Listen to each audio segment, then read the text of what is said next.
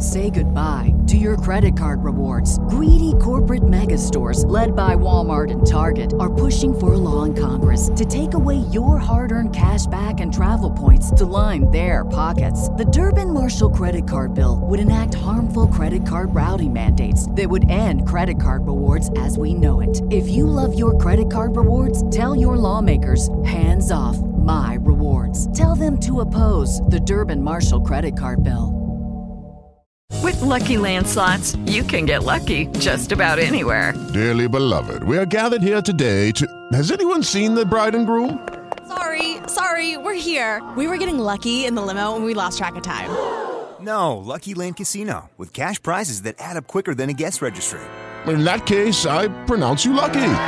Play for free at LuckyLandSlots.com. Daily bonuses are waiting. No purchase necessary. Void where prohibited by law. 18+. Terms and conditions apply. See website for details. Mojo 50. You're listening to Standing Ground with Jeremy Leahy on Mojo 50 Radio.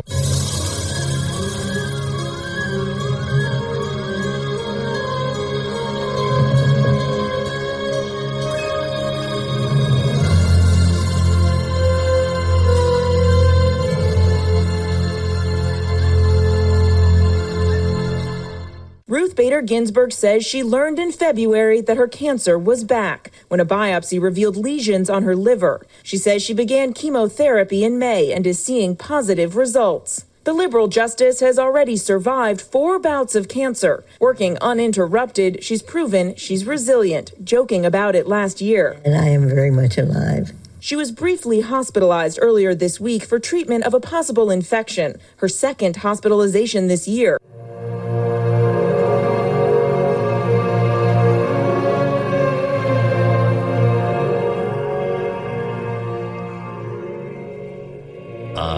Hate to be morbid, but the old saying, speaking truth to power, if you will. I am of the opinion that pretty soon RBG is going to be, yes, DOA.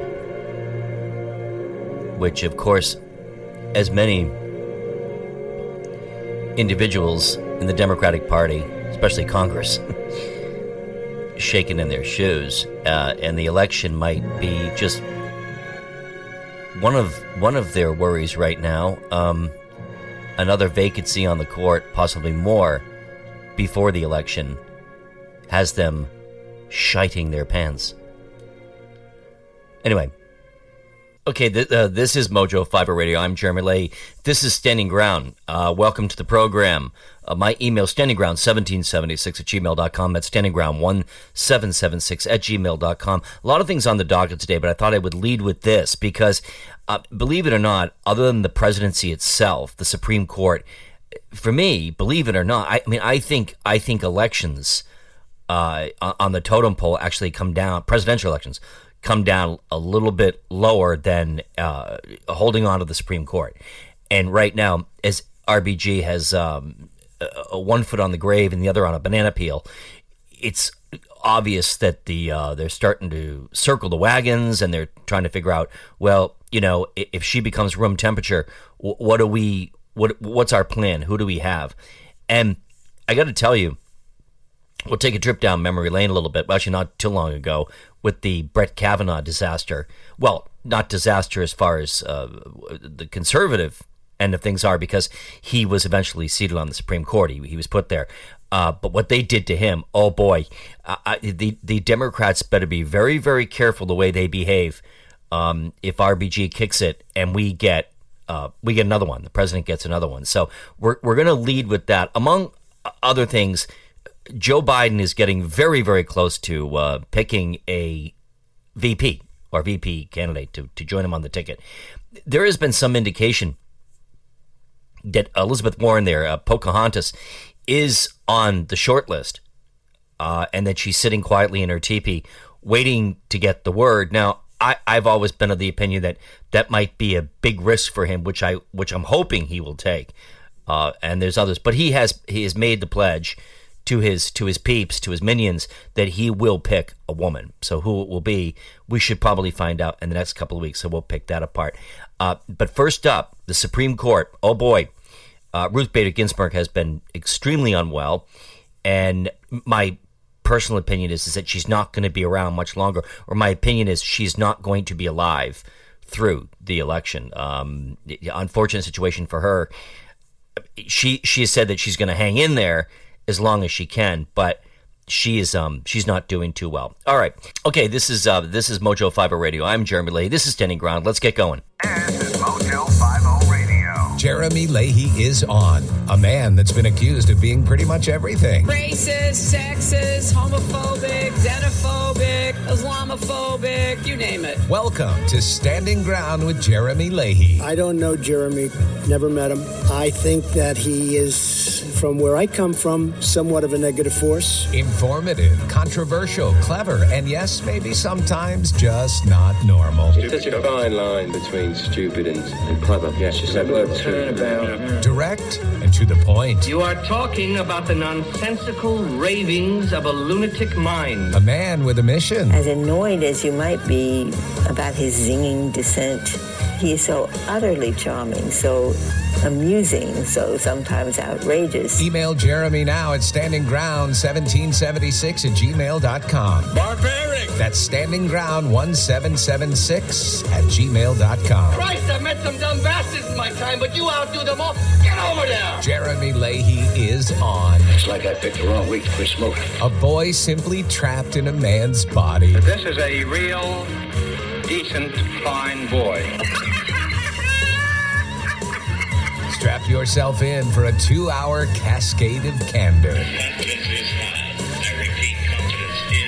This is Standing Ground with Jeremy Leahy. It's like I picked the wrong week to quit amphetamines. Articulate, thought-provoking, insightful, and fun. You obviously have a wonderful economy with words. I look forward to your next syllable with great eagerness. And now, Jeremy Leahy. It's like I picked the wrong week to quit drinking. A show packed with politics, current events, humor, insight, and sometimes with ridiculous bullshit. This is Standing Ground with Jeremy Leahy. Inside this room, all of my dreams become realities, and some of my realities become dreams. Now, here's Jeremy Leahy. Her health is a source of great interest and anxiety for Democrats who fear a potential vacancy would shift the balance of the court. Today, Justice Ginsburg said she would stay on the bench as long as I can do the job full steam, adding, I remain fully able to do that. Okay, this is Mojo 50 Radio. I'm Jeremy Leahy. This is Standing Ground. Welcome to the program.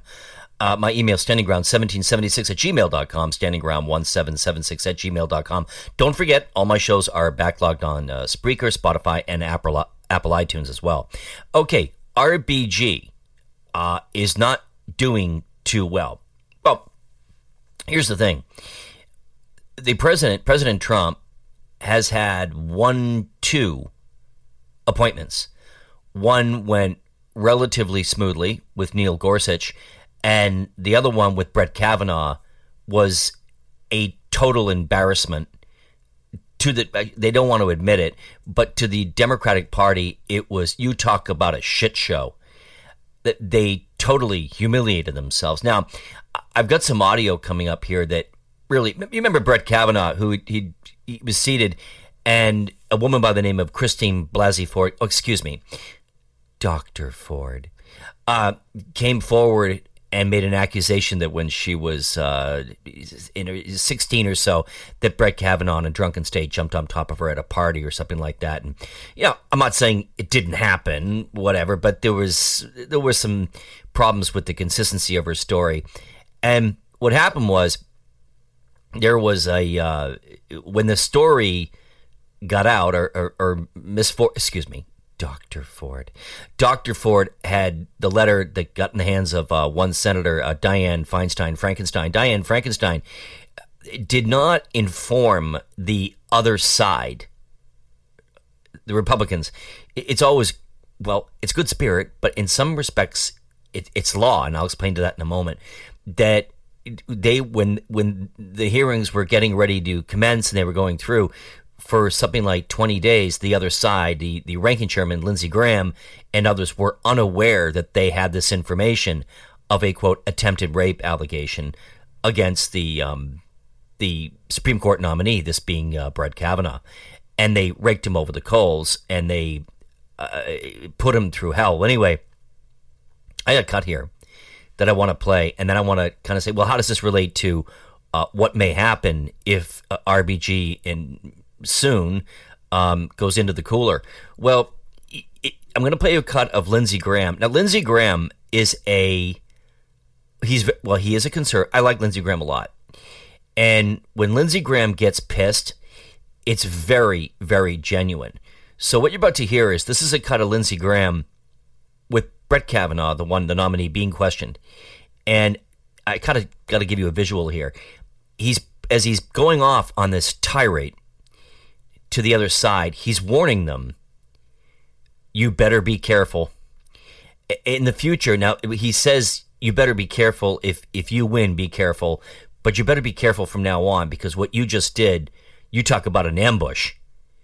And they themselves admitted that they would do anything to stop Donald Trump from getting another pick. So he may get one or maybe even two. There have been some rumblings that Clarence Thomas may step down. Then they'll have strokes. But anyway, let me play you this cut. This I call this the term must-see TV. This is must-hear or must-see congressional hearings. Or congressional hearing, I should say. All right, listen to this. This is Lindsey Graham, Brett Kavanaugh. He's talking to Brett Kavanaugh, and he's pointing the finger at the Democrats. This was a very, very telling moment. Did you meet with Senator Dianne Feinstein on August 20th? I did meet with Senator Feinstein. Did you know that her staff had already recommended a lawyer to Dr. Ford? I did not know that. Did you know that her and her staff had this allegations for over 20 days? I did not know that at the time. If you wanted an FBI investigation, you could have come to us. What you want to do is destroy this guy's life, hold this seat open, and hope you win in 2020. You've said that, not me.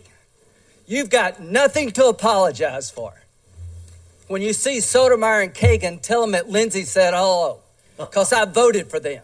That's right. I would never do to them what you've done to this guy. Disgusting. This is the most unethical sham since I've been in politics. And if you really wanted to know the truth, you sure as hell wouldn't have done what you've done to this guy. Are you a gang rapist? No. I cannot imagine what you and your family have gone through. Boy, y'all want power. God, I hope you never get it. I hope the American people can see through this sham, that you knew about it and you held it. You had no intention of protecting Dr. Ford. None. She's as much of a victim as you are. God, I hate to say it, because these have been my friends. But let me tell you, when it comes to this, you're looking for a fair process. You came to the wrong town at the wrong time, my friend. Do you consider this a job interview? The advice and consent role is like a job interview. You consider that you've been through a job interview? I've been through a process of advice and consent under the Constitution. Would you say you've been through hell? I've been through hell and then some. This is not a job interview. Yeah. This is hell. This is going to destroy the ability of good people to come forward because of this crap. Your high school yearbook. You have interacted with professional women all your life, not one accusation. You're supposed to be Bill Cosby when you're a junior and senior in high school. And all of a sudden you got over it. It's been my understanding that if you drug women and rape them for 2 years in high school, you probably don't stop. Here's my understanding. If you lived a good life, people would recognize it, like the American Bar Association has the gold standard. His integrity is absolutely unquestioned.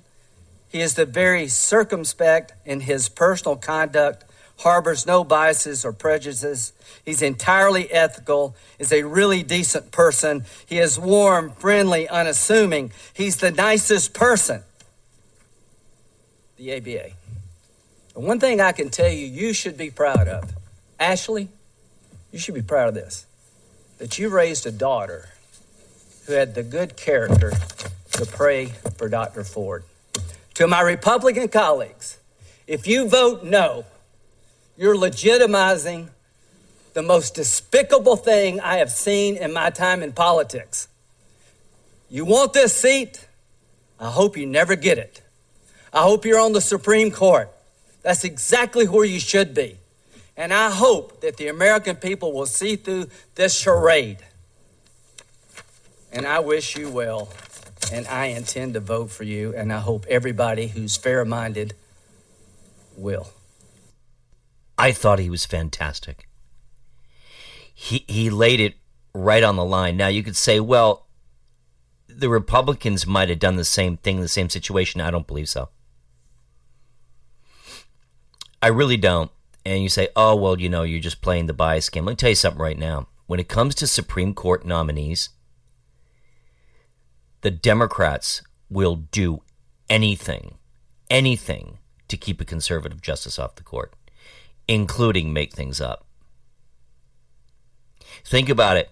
When you went back to that hearing with Brett Kavanaugh, like you just heard Senator Graham say, they went through his high school yearbook. Now, the allegation that Ms. Ford made is nothing to laugh at. It's not funny if it happened. But people weren't thinking, well, 16 years old, you're doped up on hormones and beer. How many people else on that committee had done crazy things? So here's my proposal. If RBG, which is a strong plausibility, decides to get her wings and go to the pearly gates, why Donald Trump is still president, this is what I would do. Whoever he nominates, you're going to hear this right away. You're going to hear Chuck Schumer come out, put his glasses down, and say this: a Supreme Court nominee during an election year is not a good idea, and we need to wait till after the election. And I assume the other side would probably do the same thing, okay? Because Joe Biden, the conservative, they've done the same thing that during an election year or whatnot. But this is what I would do, because you see, payback's a bitch. And I think even Lindsey Graham is at the point where, you know what? They have played it so dirty for the last 3.5 odd years, whatever, with this president on every single thing. They have not in any way played fair. During the impeachment hearings, you had, what's his name? Adam the Lying Sack of Schiff. Adam the Lying Sack of Schiff did not conduct those hearings fairly. He suppressed evidence. He did not let the other side bring people forward that wanted to testify on the president's behalf. They brought up 5, they fell off their ivory towers from their liberal colleges and came up and told the world why they think Donald Trump should be removed from office. And he allowed one that was opposed to impeachment, Jonathan Turley, that's one.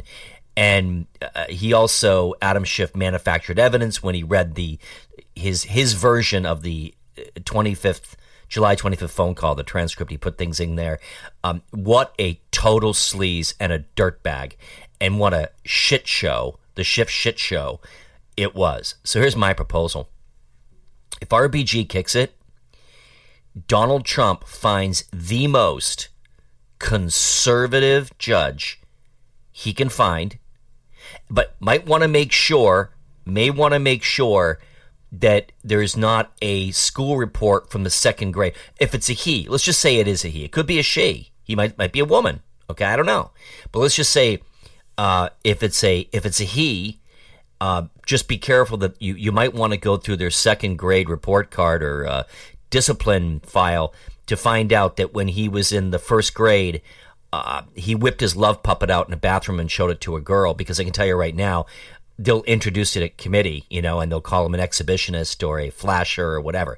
So here's my recommendation, because it's not to have hearings of a Supreme Court nominee is not mandatory. They can just say whatever. So here's my suggestion.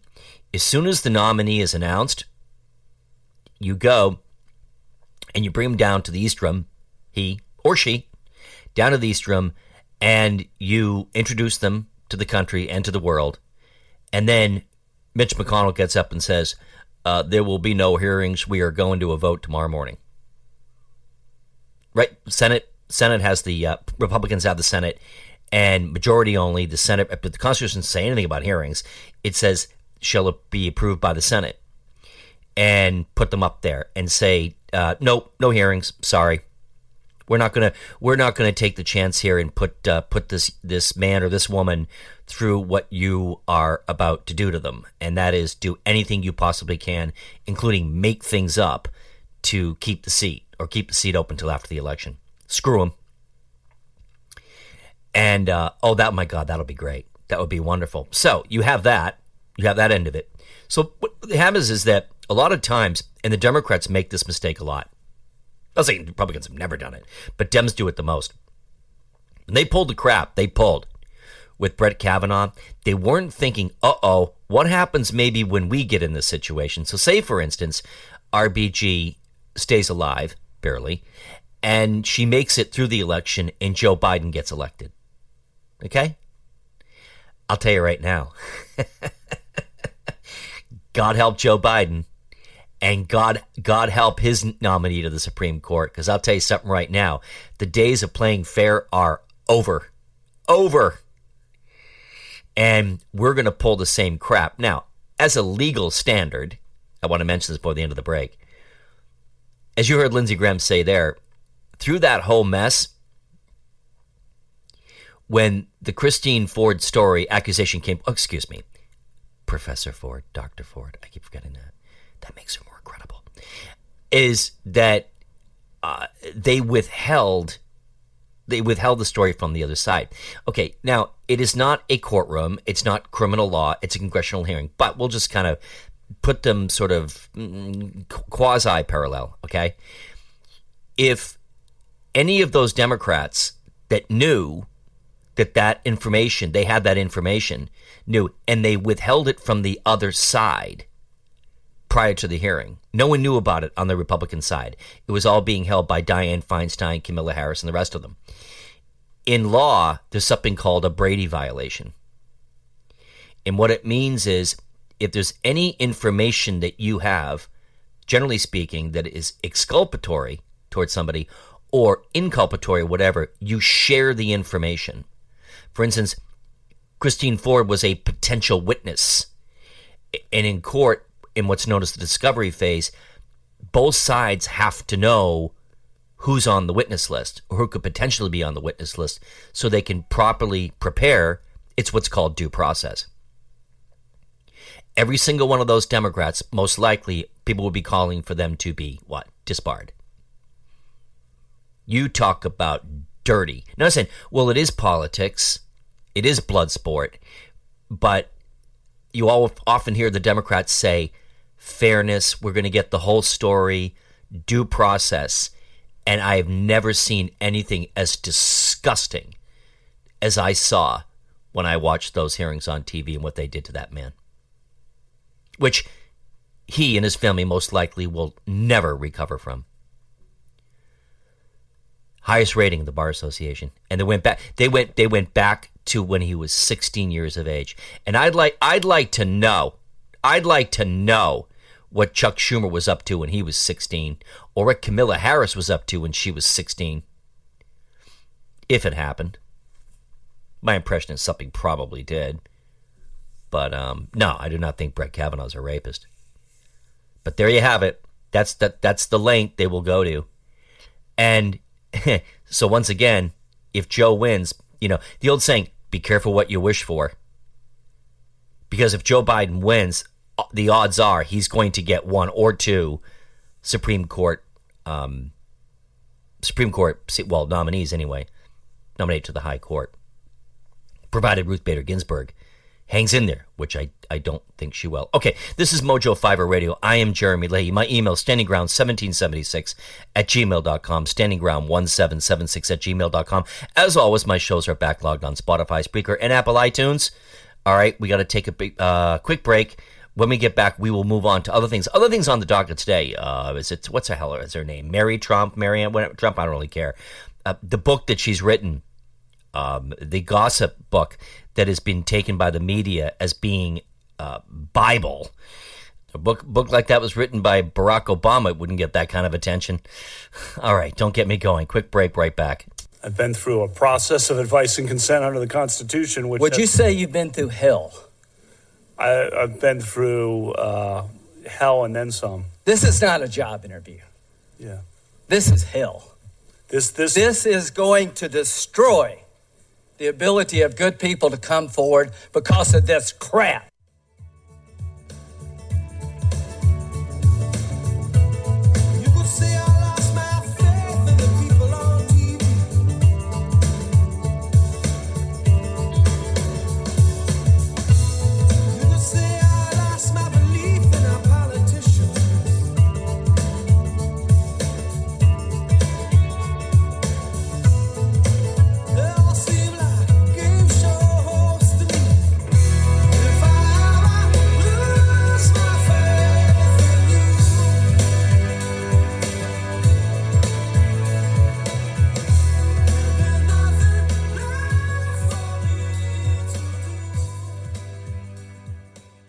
You know what makes you feel really good about yourself? Doing something good for somebody else. And if you'd like to do that today, go to jdrf.org. Join them in the fight against type 1 diabetes. jdrf.org. It's something good you can do for the world. jdrf.org. Fast Track Student Loans can get your student loans out of default, stop any wage garnishments, stop collection calls, and stop seizure of your tax refund. Give yourself a break. Stop the stress and get your student loan payments down to as little as $25 a month based on what you can afford to pay. 800-709-4395. 800-709-4395. 800-709-4395. 800-709-4395. This is a potter's field. When people can't pay for their funerals, they are buried here. It is a lonely, desolate place, littered with unmarked headstones. No one visits. No one leaves flowers. But it doesn't have to be that way. For as low as $1 a day, you can ensure your family will have the money to pay your funeral expenses. We offer burial insurance plans that pay up to $30,000. Considering the average funeral costs more than $10,000, that's peace of mind for your family. There are no medical exams, your rates won't increase, and your policy cannot be canceled as long as you make your premium payments. Call now to get approved in minutes and ensure your final resting place is more than just a pauper's grave in a potter's field. 800-562-2407. 800-562-2407. 800-562-2407. That's 800-562-2407. Paid for by Final Expense Direct. Hi, it's Doc Thompson for Matthew 25 Ministries. Matthew 25 Ministries is one of the few charities I'll actually endorse because I know them. I've worked with them, and I know almost all of the money that you donate goes to help people. Go to m25m.org. m25m.org. Welcome back to Standing Ground with Jeremy Leahy here on Mojo 50 Radio. Let's go. All right.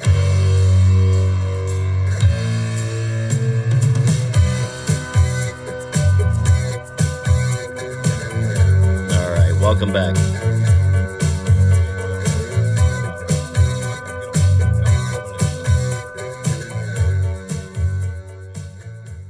The choice of a vice presidential candidate says a lot about who's running for president. It also sends a signal about what the administration might look like. Joe Biden is promising to put a woman and possibly a woman of color on the ticket. And if he wins the White House, his VP selection will be one of the most important decisions in U.S. history. That is true.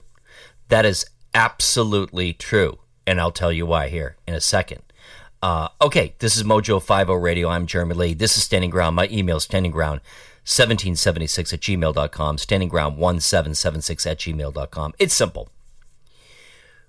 When Joe Biden picks his running mate, that's going to be a female, regardless of who it is. Say, for instance, it is Kamala Harris. If you're a Democrat or independent, whatever, and you go to vote, because you always vote for the ticket. When you go to vote, you're not voting for Joe Biden to be president. You're voting for whoever his vice presidential pick is.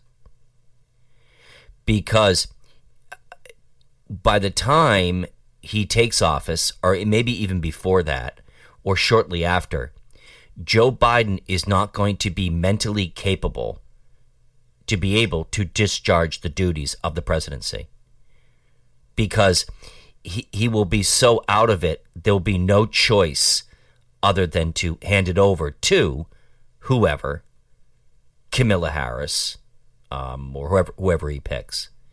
So when that reporter said, it'll be the most important thing, that is true, because that person will become president of the United States, in my opinion. Surprisingly, I'm reading the wires this morning, and I see that there's a strong plausibility, but you never know. It could be a trial balloon. It could be used as a distraction, right? That Mr. Biden is considering picking as his VP. Well, he's considering a lot, but he's put on the short list. Guess who?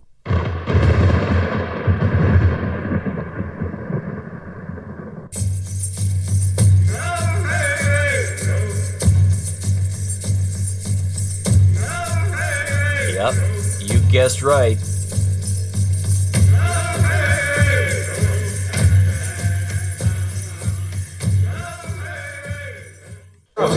Warren, she seems to have made it her job. Who, Pocahontas? Pocahontas. Well, no, she's look. She is very offensive. Yeah, shut up. Oh, really? Oh, I'm sorry about that. Pocahontas. Is that what you said? Elizabeth Warren.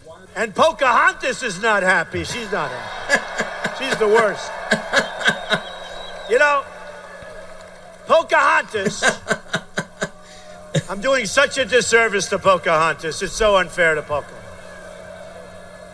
But this Elizabeth Warren, I call her Goofy, Elizabeth Warren, she's one of the worst senators in the entire United States Senate. She's gotten practically nothing done, practically nothing passed. If it was up to her, you'd have taxes at 95%.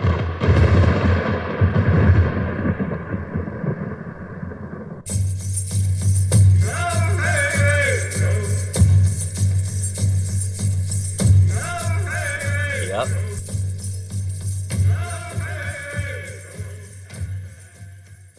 In all seriousness, actually, I forgot. I had a cut. I couldn't find it on YouTube. It was out there somewhere, and it was Bill O'Reilly back in 2016 when he was interviewing Trump, and he said, "Do you feel bad about calling her Pocahontas?" And he goes, Trump says, "Actually, I do feel bad." He says, "It was a terrible insult to Pocahontas." And I got to tell you, I hope, I don't think it's going to happen, but you never know.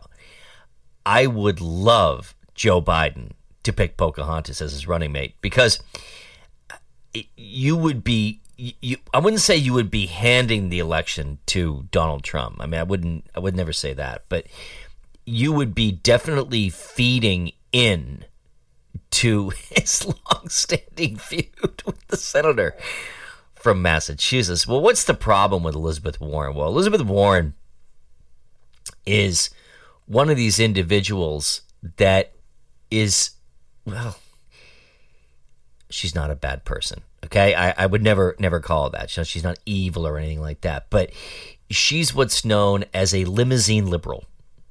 And not all liberals are limousine liberals. What do I mean by limousine liberal? Elizabeth Warren rails against the 1% in the country, the super wealthy people. Well, Elizabeth Warren is a multimillionaire, and she has a mansion in Cambridge.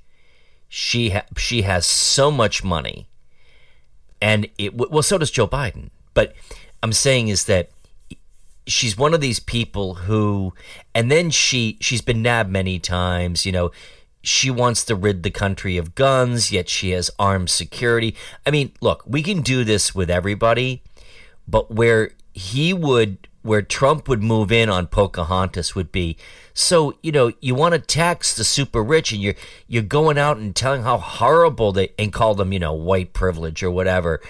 And go look at her house in what do you call it there? The Pocahontas, her teepee in Cambridge. I mean, it's this huge mansion. And she actually said once, she went on a radio show, she goes, it is not a mansion. It's a big house, but it's not a mansion. It's a total mansion. And then she has all this other baggage. Well, the Indian thing, of course. And then the story about her father, I forget, who had to elope because one family member was opposed to marrying an American Indian, and they went off and did it in secret, and then they found a picture of her at the wedding, and then she went on and she told Jim Browdy here locally on NECN that she had high cheekbones. I mean, every time the story kept getting out of control, she would just make it far worse. And then she told a real whopper is when the Me Too movement became very popular, and she said, Elizabeth Warren is one of these people that is very, something becomes trendy, and then what she does is she said, oh yeah, that happened to me too. Oh, I know all about that. And she said that there was a professor at the University of Dallas Law School when she was there, and she claims that she did a Me Too video, and she said, I'm telling you, I was in his office and he lunged for me, and I said, if he gets any closer, I'm going to punch him right in the face. And it turned out later that the guy was in a wheelchair, really was not a threat to her, and that she spoke at his funeral very glowingly and talked about how he liked to tickle her, and they would play house in his office and all this stuff. And it was called, even the Boston Globe referred to it as to a continuously evolving story. And then we had the story about her saying that she got fired because she was pregnant. Totally untrue. So it would be when Joe Biden's got his own baggage, okay, with all his shit over the years, plagiarism, his gaffes, his bigoted gaffes, his family get tied up in the Ukraine there, his crackhead son there, Hunter, the crackhead freak, and all this other stuff. The last thing he needs is someone like Elizabeth Warren with the kind of baggage she has. I mean, those are just a few things that Elizabeth Warren is hauling behind her. So I think it might be a trial balloon, but I find it very unlikely that he will go with her. But it's one of those things. I really hope I'm wrong. My impression is he's going to go with Kamala Harris. You know, I think that's one of the things. It's one, it's funny. I love hearing people on the left that are wealthy. I love hearing them go on and on and on about the 1%. It's just, I know I'm repeating myself, but it's so amusing to see, and then you see how they live. And then do you remember the video that she did with her husband? Of course, she was in the primaries running for president. And look, it's almost like when Hillary Clinton was running, wherever she went, her accent would change. She'd be down south and she'd say, hey, y'all. And well, she's from Chicago. And then when she moved to, not Elizabeth Warren, Hillary Clinton, when she moved to Arkansas and her husband lost the second gubernatorial race, they said, you need to change your accent. You need to talk with a Southern drawl. And then she did that. Then she changed her accent when she ran for Senate of New York. That kind of like trying to placate to people to go, oh, yeah, I'm one of you. And she did the video with her husband, and they're in the kitchen. Do you remember that with Elizabeth Warren? All right, I have it. It was an Instagram video she did, and it's so funny to watch. All right, let's roll it. There we go. I'm glad for everybody who's joining this video. It's great to hear from you. Hold on a sec. I'm going to get me a beer. You're going to get me a beer. Hey, Robert, my husband Bruce. Oh, he just happened to walk in. You want a beer? No, I'll pass on the beer for now. You sure? Okay, say hello to folks. Yes. So, this is my sweetie. Hello. He's the best. And I'm crazy. I love you too. Thank you for being here. Pleasure. I'm glad you're here. Oh, and she's drinking the beer. Oh, yeah. So, who have we got here so far? That I can see. Gabmar, good to see you. Hello. All right, I think we've heard Happy enough, New right? Year to you. Okay. I love that. Here is this New England woman, and all of a sudden she says on an Instagram video, "I'm gonna get me a beer." Hold on a sec. I'm gonna get me a beer.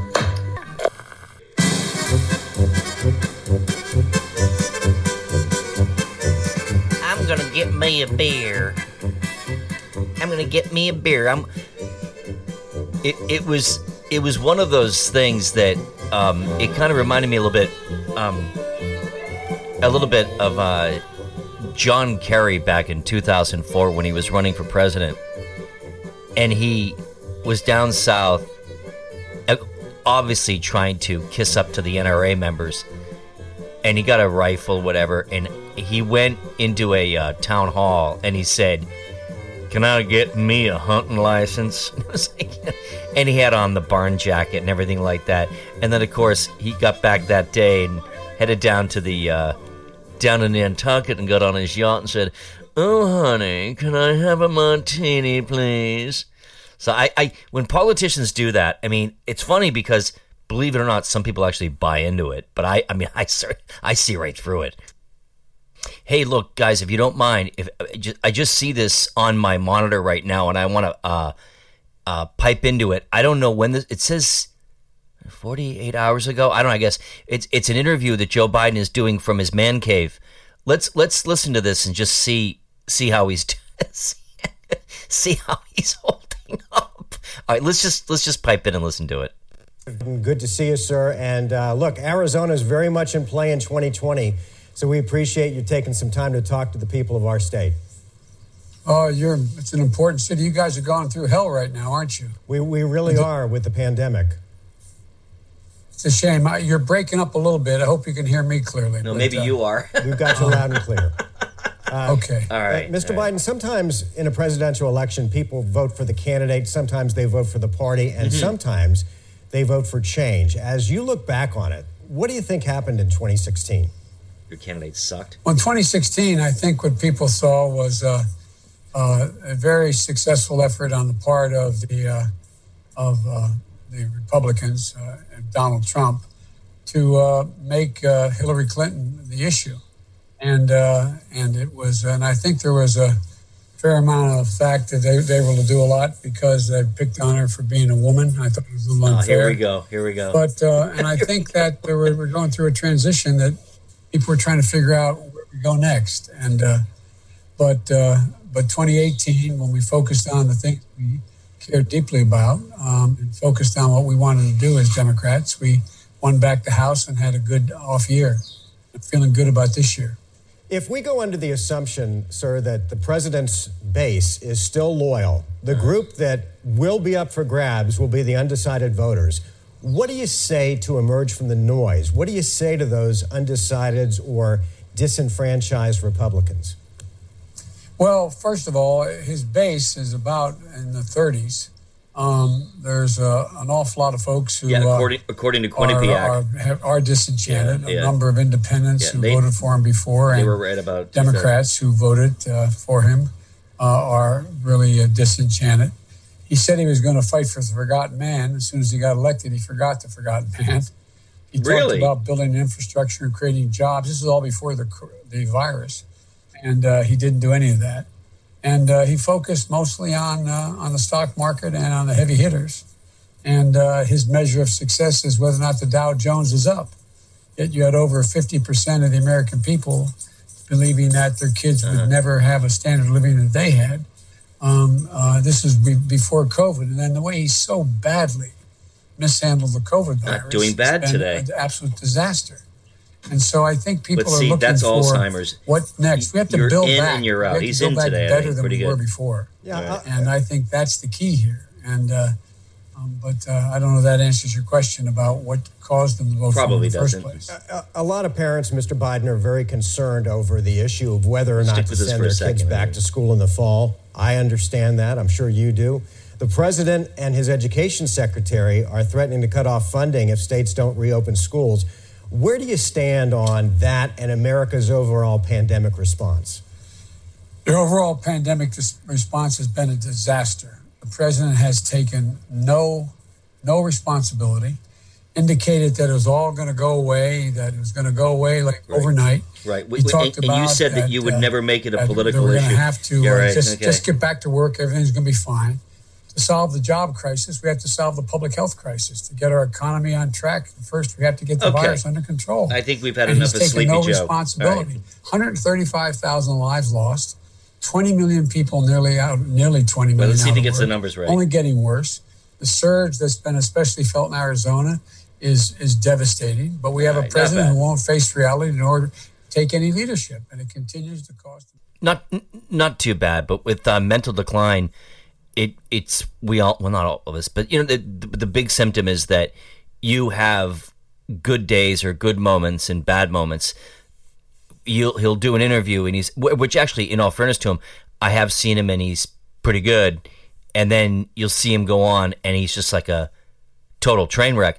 And that's why the Biden campaign, it's been rumored or is said to be all interviews or speeches or whatever are to be less than 7 minutes because they figured it's around 7 minutes that he begins to lose his marbles and he has trouble communicating. So it's sad to see, but in that with the Arizona television station, he seemed to be doing okay.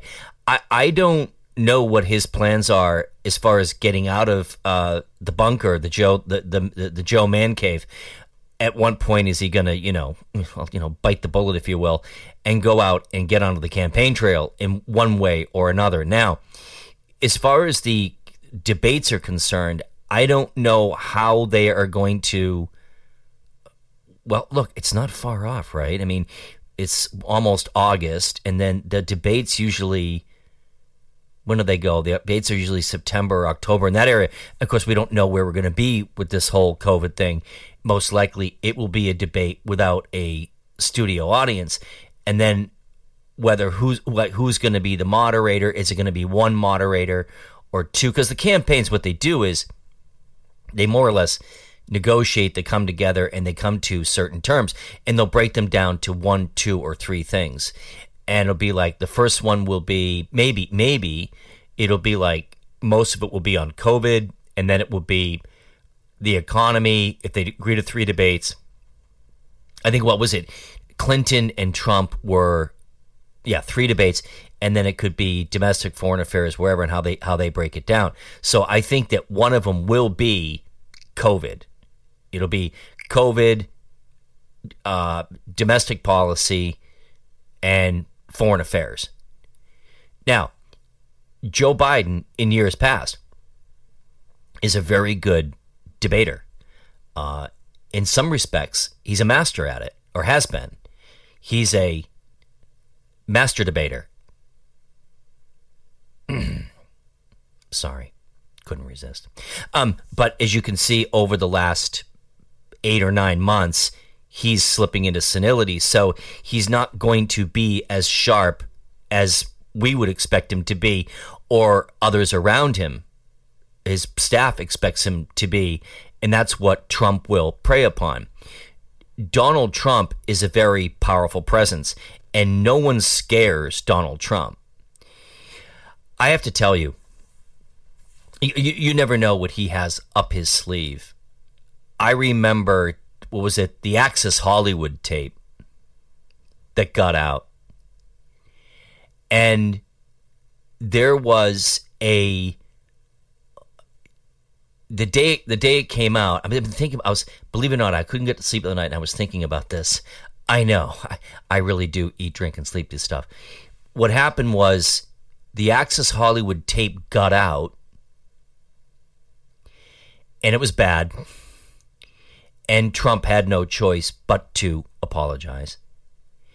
And then at the debate, going into that debate, Donald Trump and his staff knew that that was going to be basically the basis, the center, the fulcrum of the debate was going to be dominated by his potty mouth on the bus. And he and Steve Bannon, I guess, so Steve Bannon more, came up with this. At the time, I went, I don't know if this is a good idea. But the day of the debate, without really ever sending out even a press release, they brought in 4 of Bill Clinton's accusers of sexual assault, rape, misconduct, all that. And they had this impromptu press conference in a hotel conference room, invited the press in, and everyone was like, well, what are you doing? I mean, is this going to be a competition of who, whatever? And it turned out that it actually worked towards Donald Trump's advantage. The polls seemed to indicate, or the focus groups indicated, that when Donald Trump got up on the stage and said, in the audience tonight, and I invite him here, are 4 women that said that your husband had sexually abused them and you threatened them. And there was a very famous pollster who was doing a focus group that night, and they determined that they figured out what do you consider to be more important to you, or more disturbing to you, and people found it more disturbing that Hillary Clinton had threatened to silence women who had accused her husband of sexual assault than Donald Trump talking potty on a bus. So in retrospect, and the campaign had been in touch with NBC regarding the whereabouts of this tape and the timing of the release of it, and time, place, manner, whatever. Oh, we'll do it right before the debate, without realizing, well, wait a minute, what are they going to come back with? See, that's the thing that both sides of any campaign always have to understand. When you're going to spring an October surprise, right, you have to understand, well, wait a minute, what could they come back with on us? So in retrospect, they'll never admit it, but that Access Hollywood tape was probably not such a good idea, because when Donald Trump brought in those advisors, brought in Bill Clinton's alleged victims who claimed that Bill Clinton sexually assaulted them and that the candidate for president of the United States threatened them, it took the Access Hollywood tape story and it just bumped it off the front page. And not only that, but the night of the debate, those 4 women were in the audience sitting right behind Bill Clinton and his daughter. And you talk about being humiliated. And at the time, I'll repeat myself, at the time I said, I don't think this is such a good idea. But looking back on it, it was beautiful. It was a really good move. And who knows, maybe Donald Trump will invite Tara Reid to the debate, if they have an audience. Might invite Tara Reid, who claims that Joe Biden forcibly digitally penetrated her in a room on Capitol Hill back in the mid to late 90s, whatever it was. Tara Reid, who's she? Well, she's been bumped off the news. None of the liberal media want to talk to her anymore. They're with Joe. That's why the Me Too movement's become a joke. But anyway, don't get me going on that one. So here it is, late July, almost August. We have no idea where we're going to become October, November. Joe Biden could be completely senile, gone off the edge, doesn't know where he is, and they may have to start all over again. I see the polls. Oh, it shows that President Trump is at a 32% approval rating nationwide. Well, he was at 36 when he won the election. And then you have to look, well, who's doing the poll? This is stuff we've all been through before. This is basic civics that the press never talks about. Well, it's not a national election. It's 50 separate state elections all culminating on the same day. How's he doing in Florida? How's he doing in Texas? There's some talk that Texas is in play. I tend to doubt that, but you never know.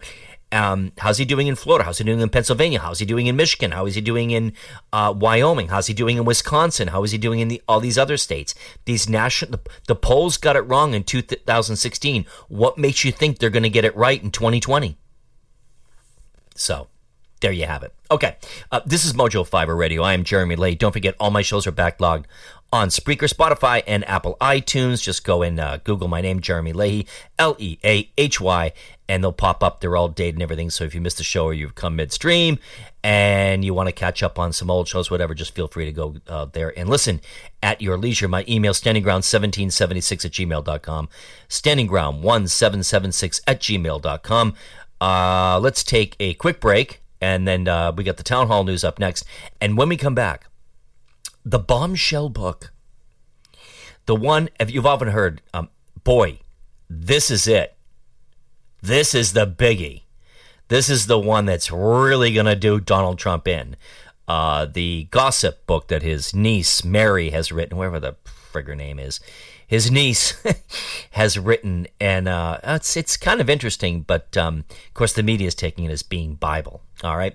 With that, Town Hall News is up next. I'm Jeremy Leahy. This is Mojo 50 Radio. Be right back. Nobody should be in jail for a nonviolent crime. My name's Joe Biden. I'm a Democratic candidate for the United States Senate. You mean president? What's not to like about Vermont in terms of the beauty of it, and what a neat town. You're in New Hampshire. Play the radio. Make sure make sure you have the record player on at night. Poor kids are just as bright and just as talented as white kids. We choose science over fiction. We choose truth over facts. Think about it. We hold these truths to be self-evident. All men and women created by you know the thing. What would you do with a brain if you had one? Do? Why, if I had a brain, I could while away the hour, conferring with the flower. Poor Joe. Consulting with the rain. And my head, I'd be scratching while my thoughts were busy hatching if I only had a brain. Or you know the thing. I'd unravel every riddle for any individual in trouble or in pain. With the thoughts you'd be thinking, you could be another Lincoln if you only had a brain. Oh, I will tell you why the ocean's near the shore. I could think of things I never thought before, and then I'd sit. This is the seditious, rabble-rousing, liberty-loving, home of fun, entertaining, and compelling talk. Mojo 50. Breaking news this hour from townhall.com. I'm Rhonda Rockstrop. The rising tide of new coronavirus cases is flooding emergency rooms in parts of the country. Health officials say the near constant care COVID-19 patients require is overtaxing hospital staffs, who are also trying to treat more typical ER cases like chest pains, infections, and fractures. In Florida, hospitals say they're in desperate need of remdesivir, a medication that's been shown to shorten the average hospitalization time for coronavirus patients. But Governor Ron DeSantis says it's on the way. We are getting 30,000 more vials of remdesivir sent to the state of Florida, actually sent directly to the hospitals from the Gilead distributor, and those will be arriving within the next 48 to 72 hours. Florida reported more than 10,000 new confirmed cases and 90 additional deaths Saturday. I'm Ben Thomas. In the latest call to rename racially charged brands and logos, nearly 1,000 people signed an online petition urging Trader Joe's to stop labeling its international food products like Trader Ming's or Trader Jose or Trader Giotto. They say it's racist because it exotizes other cultures. The grocery store chain said it decided several years ago to use only the Trader Joe's name on its products and is near completing the work of updating the ethnic-sounding labels. A lot of people paid heed to John Lewis for much of his life in the civil rights movement. Lewis, who died yesterday at the age of 80, was the youngest and last survivor of the Big Six in the civil rights movement. Activist Philip Agnew got the chance to meet Lewis. Agnew is the co-founder of Dream Defenders. I absolutely knew who he was, and I was actually on a panel that his office invited me to, so he was the host of it. And I remember him coming and speaking to me and saying how proud he was looking at the things that we had done in Florida. News and analysis at townhall.com. We would like to remind all of our listeners that the views and opinions of the show hosts and their guests appearing on Mojo 50 Radio are their own and do not necessarily reflect those of Cuddle Me Buff LLC, its owners and partners, or this network. Thank you for listening to Mojo 50 Radio. Mojo 50. You know what makes you feel really good about yourself? Doing something good for somebody else. And if you'd like to do that today, go to jdrf.org. Join them in the fight against type 1 diabetes. jdrf.org. It's something good you can do for the world. jdrf.org. Hi, Holly. Come on in. Hey, Pat. Coffee? Absolutely. I mix the American Pride Roasters JFK Coconut with the Philip Maisie Chocolate Biscotti and the Amerigo Vespucci Amaretto to make like an almond joy. That sounds good. I actually mixed the Philip Maisie Biscotti with the George Washington Carver peanut butter for a Reese's peanut butter cup. Yeah, but I do prefer the dark roast, like Izzo's Rage. Dark roast, not so much. The lighter, the better for me. Seriously? What's wrong with you? Dark roast is the best. I can't even be near you right now. But Holly... Huh. Well, now I get all the coffee all to myself. And I really do like the dark roast. AmericanPrideRoasters.com. Historically great coffee.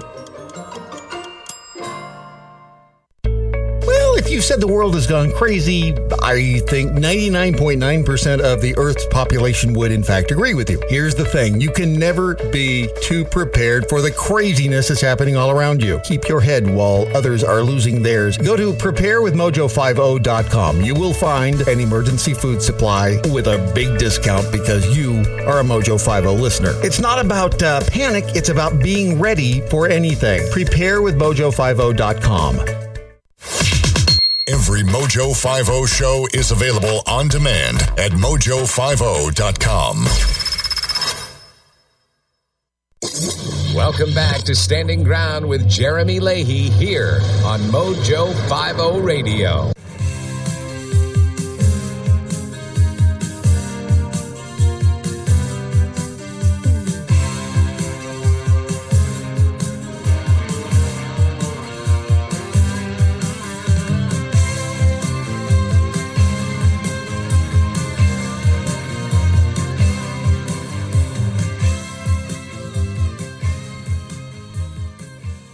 Did just get a copy of the book. It's a pretty slim 14-chapter read, but it is quite the indictment of President Trump from a member of his own family. We haven't heard a lot from the direct members of the Trump family. This is a book that is coming from Mary Trump, who is his niece. It is a book that one of the president's siblings has actually tried to block from publishing, but the publisher got the release to go forward. And, we're looking through some of these things, and in it you see Mary Trump writing about the hubris of her uncle. She writes about how she didn't actually think that he was taking his presidential election seriously.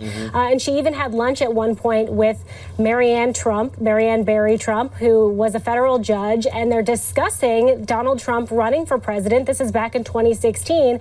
And it recounts this conversation in which Marianne Trump says, he's a clown. This is what the book said. He's a clown, my Aunt Marianne said during one of our regular lunches at the time. This will never happen.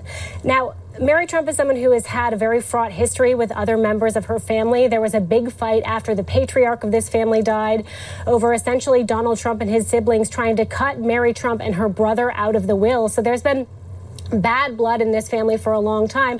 She also makes it very clear in the book that she was no fan of the possibility of her uncle winning the presidency. She said she got invited to Donald Trump's election night party, and she turned down the invitation because she thought it would be rude if she was out there celebrating Hillary Clinton's victory. Now, obviously, that's not how it panned out. And she writes in the book that she stayed silent for a long time when Donald Trump won the presidency and when he's been in office, but she just felt like she was sitting by and watching her uncle ruin the country. And okay, welcome back to the program. This is Mojo 50 Radio. I'm Jeremy Leahy.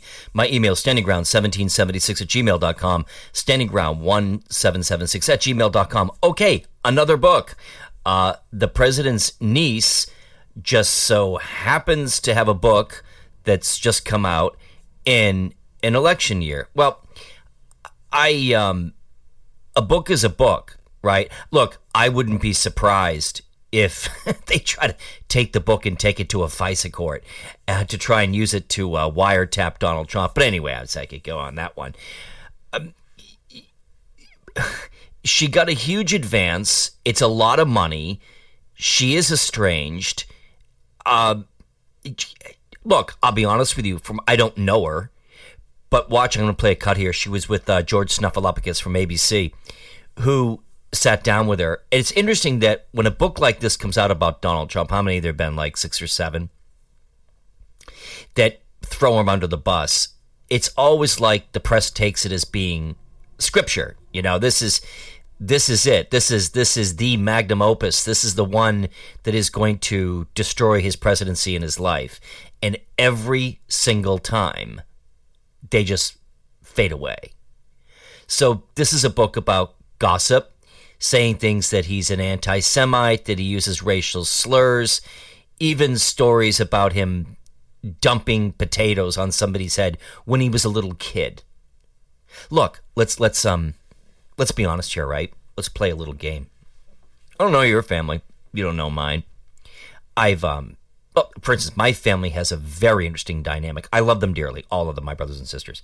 As much as they can drive me crazy, and I know I drive them crazy, I play my part. I was just having a text exchange with a friend of mine that I've haven't talked to in a long time, and we used to work together, and we were talking about families and family homes and things like that.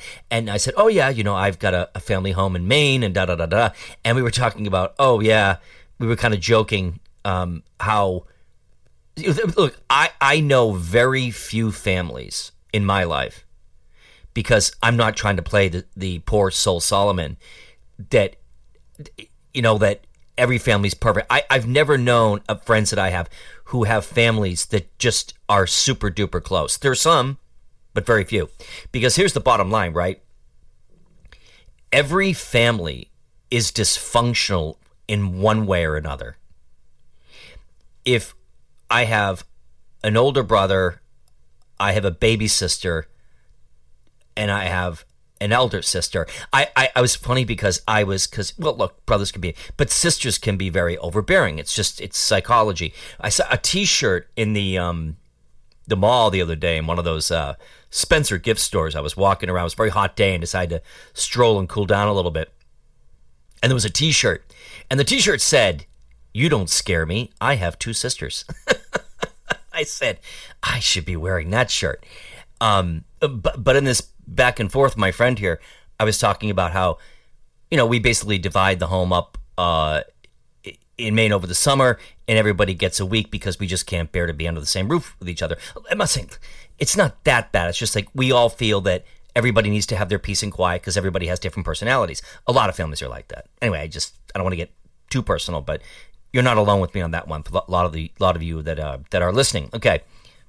And yeah, look, families have things. Now, if I was decided to drop a bomb and say I was getting ready to run for the United States Senate, you can be rest assured that any one of my brothers and sisters could get a book deal, and I'm telling you, write things about me or allude to things about me and say things about me. I could do the same to them, right? So obviously there is contention within the, quote, Trump family unit. They don't all get along, though my understanding was that Donald Trump was, yes, very much close to his father, and I think his father realized Donald's business sense and his potential. It is a successful family in many regards. He lost a brother very young who just had a lot of problems, but apparently was a wonderful person. He had alcohol, drug addictions, whatever. And he was a pilot for TWA. That's comforting. But anyway, I think he lost his job flying, whatever. But like any every family has its issues, but it's different here because you're talking about the president of the United States. Who was it that everyone got all upset with Patrick Kennedy? Actually, I admire him, the son of the late Senator Ted Kennedy and the nephew of President Kennedy, wrote a book about 3 years ago that said, my family is royally screwed up. And it didn't really get much attention as something like this got. And he went on and on. He says, my family is riddled with mental illness. Going back to my Uncle John, president, who they think now is bipolar and all this. And was it trash? In all fairness to him, it was not. to me, it was more to raise the awareness of mental illness, and that obviously his father grew up in a time where, you didn't talk about that sort of thing. Teddy definitely had all sorts of mental issues and problems with alcohol, and which almost ruined him a few times, and he got out of it. But that's not the point. The point, I shouldn't have said that's irrelevant. The fact is, it was there, but he never dealt with it. Where Patrick Kennedy came forward and said, "Look, I've got these depression and all this. I need to deal with it." And his family, of course, railed all over him. I think they cut him off. They didn't speak to him for like a year, and it was an interesting read. Whereas this is just sort of it's gossip. I didn't look at Patrick Kennedy being gossip. His book had what's known as an axiom action. It had an objective. Now, obviously, he made money. He got an advance and all that. But it wasn't out to get anybody. It was out to say, look, I want to let you know the family I come from and what I've experienced and what I know about my family with an attempt of helping you. This book by Mary Trump is just to throw the president under the bus and make money. That's her only objective. Only objective. Well, anyway, here we are. Let's play the cut from what she sat down, some of it, with George Snuffleupagus. Okay, so have a listen to this. Talk about the relationship between your father and his younger brother. He's about 8 years older? About 7.5, 8, yeah. My dad, when they were younger, included him when he could, but I don't believe that they weren't close. And I think as soon as it became clear my father was not going to be able to continue a Trump management, I think Donald saw an opening. And I want to make something clear. This is very important to me. It's not that my dad wasn't good at it or had no interest in succeeding my grandfather in his company. My grandfather didn't give him a chance and made it impossible for my dad to succeed. President Trump wasn't a fan of it either. He says now, and he has said for the last couple of years, that he regrets the pressure he put on your father. He was also following his dad's script. So I can't fault him necessarily for doing what his father asked him to do. Your father once dumped a plate of mashed potatoes on Donald's head?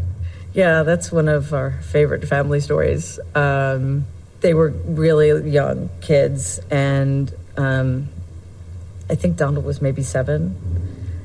And one of his favorite things to do was torment my Uncle Rob, who was a couple years younger. My grandmother was cooking dinner, and Donald was just being merciless. And finally, my dad had no other option but to pick up a bowl of mashed potatoes, and just dump it on his little brother's head.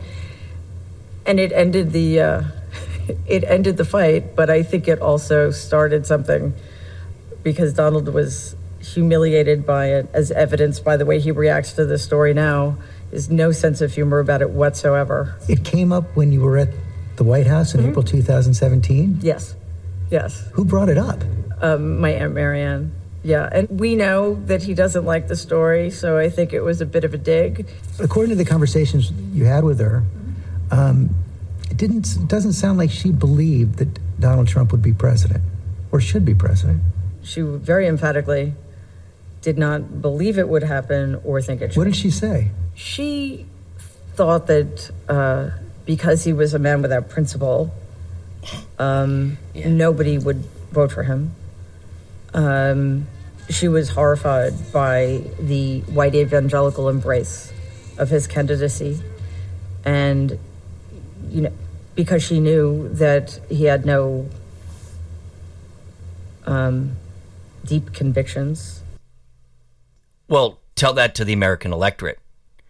When your uncle cleaned Hillary Clinton's clock in November 2016. She obviously has my understanding was that she had been cut out of the will or something like that. And you don't, generally speaking, you don't go out and write a book about a family member, it's her uncle, and totally trash them unless you have some personal axe to grind. Okay? obviously, they're no longer friends. My understanding was she was at the inaugural. I'm not sure. Okay. She was there. She has been to the White House. She has seen him, whatever. Also, I want to note this, allow me to digress for one moment. When I was watching the interview, this would probably kill her if someone said it to her. There is a resemblance. She looks like her Uncle Prez. She has a lot of his kind of facial features, and when she smiles, she looks a lot like him. It's like if you maybe put her hair up a little bit, she might have leaned over and looked at George Snuffleupagus there at ABC and said, excuse me, hang on a minute. I never said that. Give me a break. Okay, sorry. But you know what I mean? She kind of, in some ways, she looks like the president in drag. That's stupid. But anyway, you get my point here is that, this is, you have to take it with a grain of salt. And 950,000 copies in one day. Yeah, whip-de-doo. Like I said, it'll be on the discount rack. Okay, so anyway, she went on with that nut job from CNN, Chris Cuomo. Of course, they're all, look, I've already put in a request to talk to her. She's not going to talk to me. Give me a break. Well, I don't know. She might, but I mean, I'd love to talk to her. And my objective would not be to attack her or anything like that. I would just come up with my own series of questions, which would be just very, why are you doing this? It's money, all right? I mean, I'll be direct with her. It's cash. Was $1 million cash advance for a book. You'd be surprised who would write a book. I might. I don't know. I'd have to be in that situation. It's difficult to say. Okay, moving right along. Okay, here she is with Chris Cuomo. The interview by saying you were in pretty rare air. You had written something about the president that is certainly critical in certain aspects, and he hadn't said anything back. That just changed moments ago. He lumped you in with John Bolton, referring to what he calls the Book of the Month Club. He called John Bolton a lowlife and a dummy. You do well by comparison. Yeah. He comes to you second. He says, next up is Mary Trump, a seldom seen niece who knows little about me, says untruthful things about my wonderful parents who couldn't stand her and me, and violated her NDA, non-disclosure agreement. She also broke the law by giving out my tax returns. She's a mess. Okay, well, no big surprise that Donald Trump would say that. Kind of like he says about Nancy Pelosi, she's nuts. She's got problems. She's crazy. Oh, my crazy wacko niece there. Oh, yeah, she's psycho. She's nuts. I mean, how did she think, he was going to respond to it? And quite frankly, I don't really blame him. There are those who will choose to read it or sift through it or whatever. It's basically trash is what it is. It's tabloid stuff. And look, I would bet that a lot of it in there probably is true, but a lot there isn't. But I have to tell you, the Trump family, talk about an interesting dynamic. Allow me to digress. In the 80s, now I'm going to slip off here a little bit as a sidebar, but it has a point to it. In the late 70s and 80s, there was an organization called LifeSpring. Let me tell you about LifeSpring. LifeSpring was an organization. It was basically a self-help program that you would enroll in. And there were two things. There was an individual training. They called it the training. And then there was the family training. So you go as one person. It could be anybody who's maybe looking to better themselves or better their family, Well, anyway, wear my heart on my sleeve a little bit. Now that I'm older, I have no problem sharing this with you.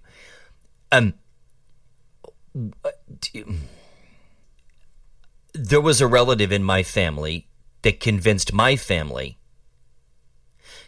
to go and do this, quote, LifeSpring family training. And what it was you go and for 1 week you're in this, it's like in a big hotel lobby, whatever, and you pay so much money and they sift through certain things in your life and about your family. And the objective is, nothing wrong with it. Well, the objective is to make money, but the plan is that you go in and when you come out, you have a different outlook on your family or a different perspective on life as relates to that of the domestic life in your own family unit, whatever it be.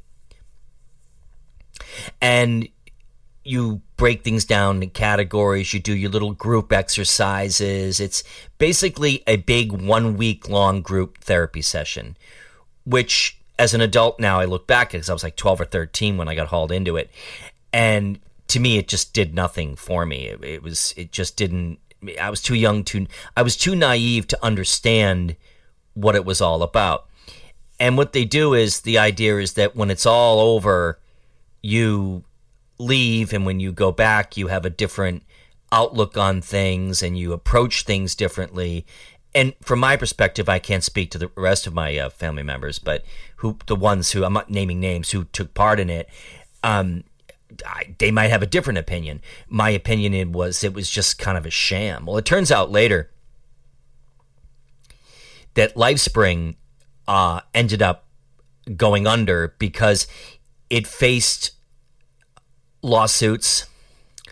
There were people that had done it because they had fear of certain things. So like one guy, sorry, it's not funny. One guy had a fear of water. So after doing LifeSpring, he got into a kayak and went off a waterfall, and it turned upside down and never came back. And his family sued for wrongful death. They were sued for false imprisonment. I remember during the program, when you went into the room, if at any point in time you felt awkward about a certain part of the session, you were not allowed to leave. They wouldn't let you out. And a few people tried to get out and they wouldn't let them out. And they were sued for, you guessed it, false imprisonment. So in essence, what was it? It was a cult. And they had there were, I wouldn't say secret handshakes, but there would be like people who had done it. You'd be walking in a mall and they would look at you and they would give a certain sign and be like, oh, I've done it. I've done LifeSpring, whatever. But a lot of people that my relative knew, or they were all like, oh, you got to do LifeSpring. You got to do this. You got to do that. And well, anyway, they don't exist anymore. So my question is this.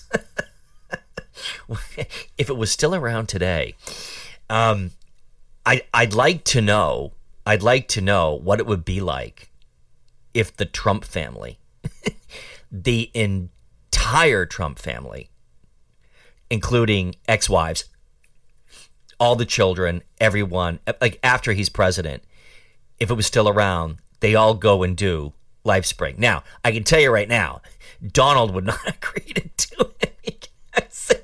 I have to quickly, I got enough time. I have to set it up for you. Like you go into the ballroom or whatever it is, and every family's sitting in a little round, like Indian style, all sitting there, and up comes the narrator, and he's like, okay, are we ready to begin? Okay, very good. Everyone's settled. Okay, today's word is victim. How are you a victim? And then you get a big piece of paper with magic markers, and you draw a stick figure, and then you'd write words all around yourself like, I'm labeled this way, I feel this way, that way. And then you show it to your family, and then you work it all out. Excuse me, I'm sorry. You see Donald Trump drawing a stick figure, and, he's saying, oh, it's CNN is after me, MSNBC. It would just be funny to see the entire Trump family in a LifeSpring program trying to better themselves. So, yeah.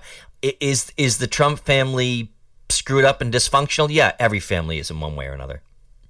Just the way it is. Unfortunately, I can't write a book and make $1 million because no one's going to buy it. Because no one in my family is of any notoriety, I can assure you. Well, except for me. A little bit. No, sorry. So, there you have it. So, putting everything together, it's it belongs at the supermarket. This book by Mary Trump. It's just it's tabloid trash. It's as simple as that, and I don't really think much is going to come of it.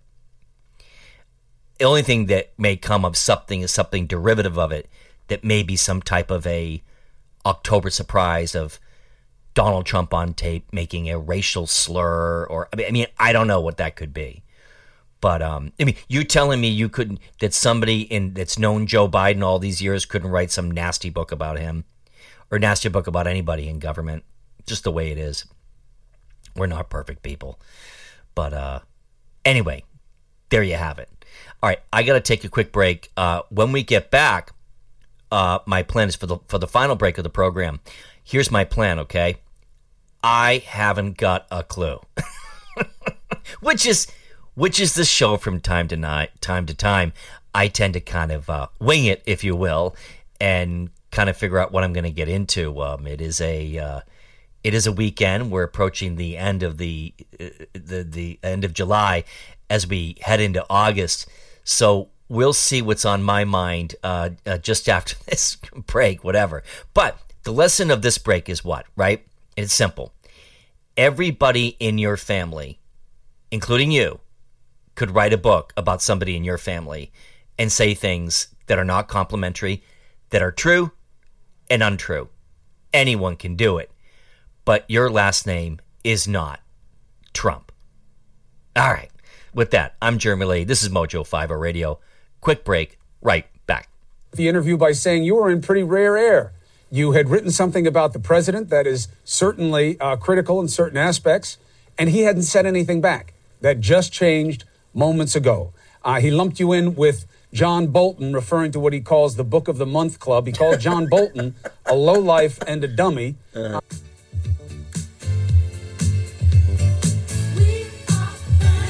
Yeah, you're right. She's all screwed up. She's crazy. She's nuts. Nuts. What a screwball.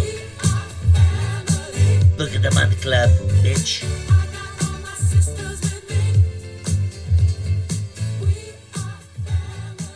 Very unsuccessful person. Hi, it's Doc Thompson for Matthew 25 Ministries. Matthew 25 Ministries is one of the few charities I'll actually endorse because I know them. I've worked with them, and I know almost all of the money that you donate goes to help people. Go to m25m.org, m25m.org. Real food, real people. There are foods that are known to be aphrodisiacs. On Spoonie Radio. Watermelon is an aphrodisiac, a luscious fruit to feed to your lover. 7 p.m. and 1 a.m. Eastern. Pomegranate is known as the love apple and stimulates your no-no square. And whenever you're ready, on Spreaker.com.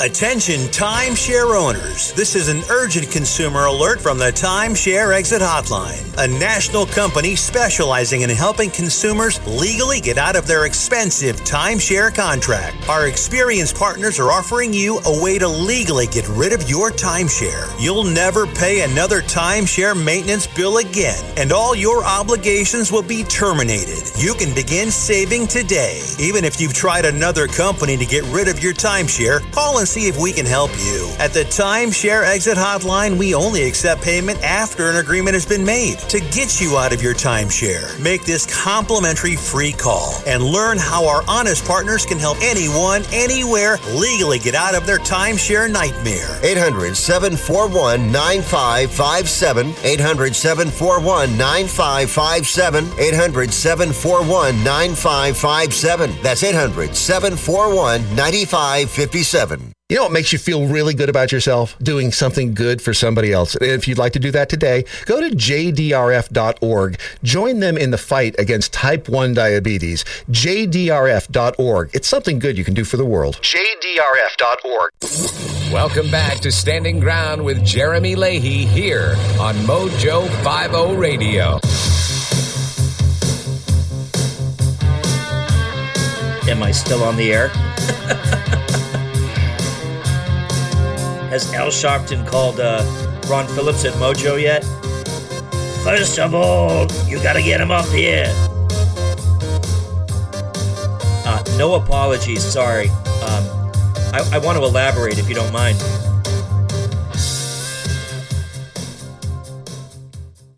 I'd like to expand upon my remarks that I made in the last break to maybe even cause more controversy when I alluded to that there is a lot of people out there that feel that people in the black community, even when they're in the process of committing a crime, the police need to leave alone. And that Black Lives Matter means all other lives other than black lives do not. Okay. Well, as I often do in this program, is I engage in hypotheticals. And hypotheticals many times can really answer questions. Well, take, for instance, let's look at the Democratic field. Let's look at the candidates out there that are screaming Black Lives Matter. We could say, well, they're not stupid. The former candidates or whatever, or people on the left in general. Let's just say Kamala Harris, who's possible VP, but Elizabeth Warren, unlikely. But say, for instance, Cory Booker, any of the people on the left that are all Black Lives Matter. And say, for instance, well, for the purpose of discussion, we'll just take Elizabeth Warren as an example, right? Well, say, for instance, one evening, and by the way, I'm using Elizabeth Warren as an example, but it could be somebody in your life that's big time Black Lives Matter. Okay, well, here's my hypothetical, right? I get a call from Elizabeth Warren, and she says to me, in her annoying voice, Jeremy, I heard your program, and what you said was so offensive and hurtful, but I'd like to take you out with her head shake, I'd like to take you out to dinner and talk about it. That's my Elizabeth Warren. Okay, so I say, okay, Pocahontas, where do you want to go? Where? Let's go to Cambridge, maybe have you over dinner, or take me out to a restaurant where we can have pow chow and talk about your days on the reservation, whatever. So we go out and we hang out. We're going out to dinner, right? And then she pulls this thing with me. She says, your comments about letting black people do whatever, that's just ridiculous. Da, da, da, da. Okay, fine. And I get an earful from Pocahontas.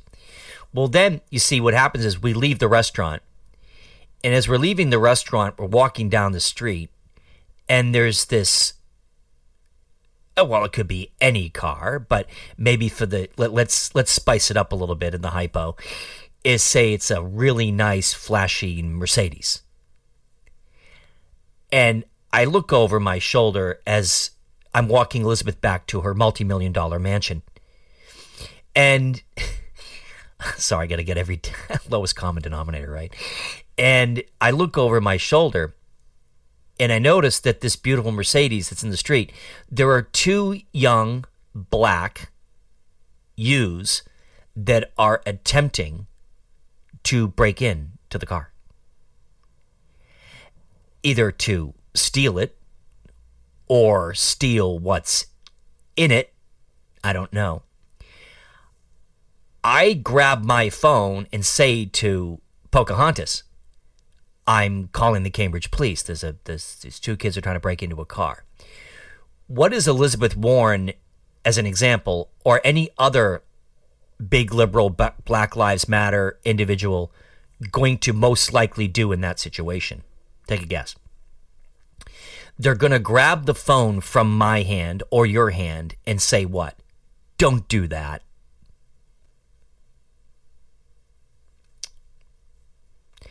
We'll leave it at that. Okay? Anyway, that's all I can say, and I think that hypothetical pretty much says it all. Okay, moving on.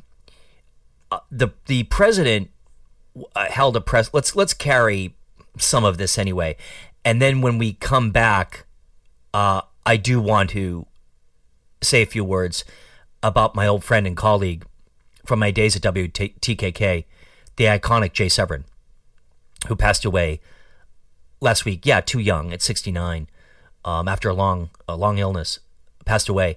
I do want to say a few words about my time with him and how much fun we had and all that. So why don't we do this? Let's go and play some of the press conference of President Trump, and then I'll come back on. Okay. Very much, everybody. Please. Hope it's not too hot, but it's pretty warm. You bunch of a-holes. Thank you.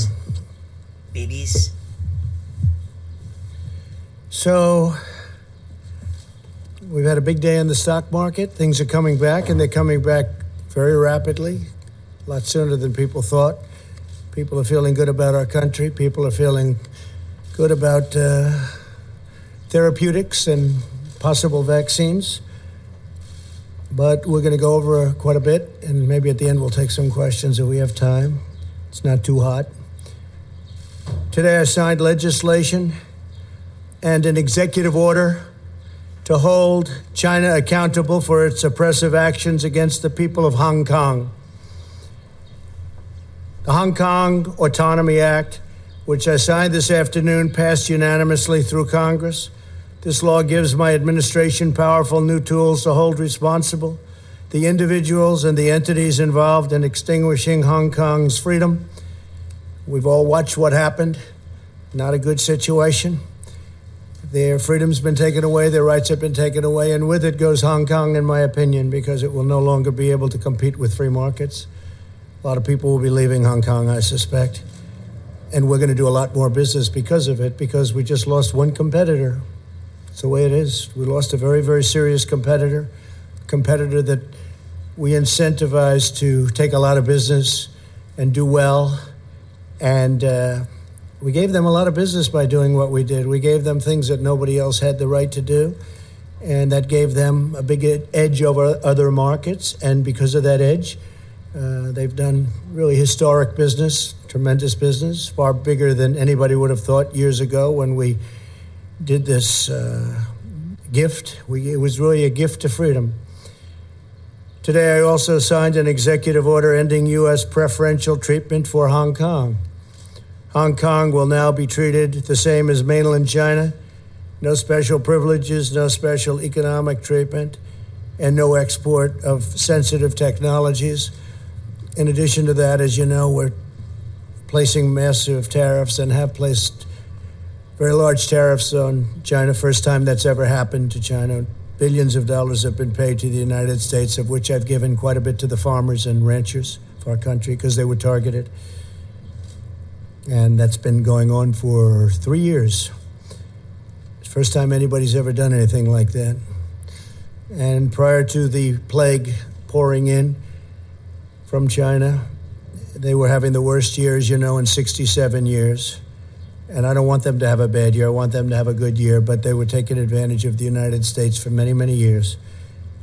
And that's stopping.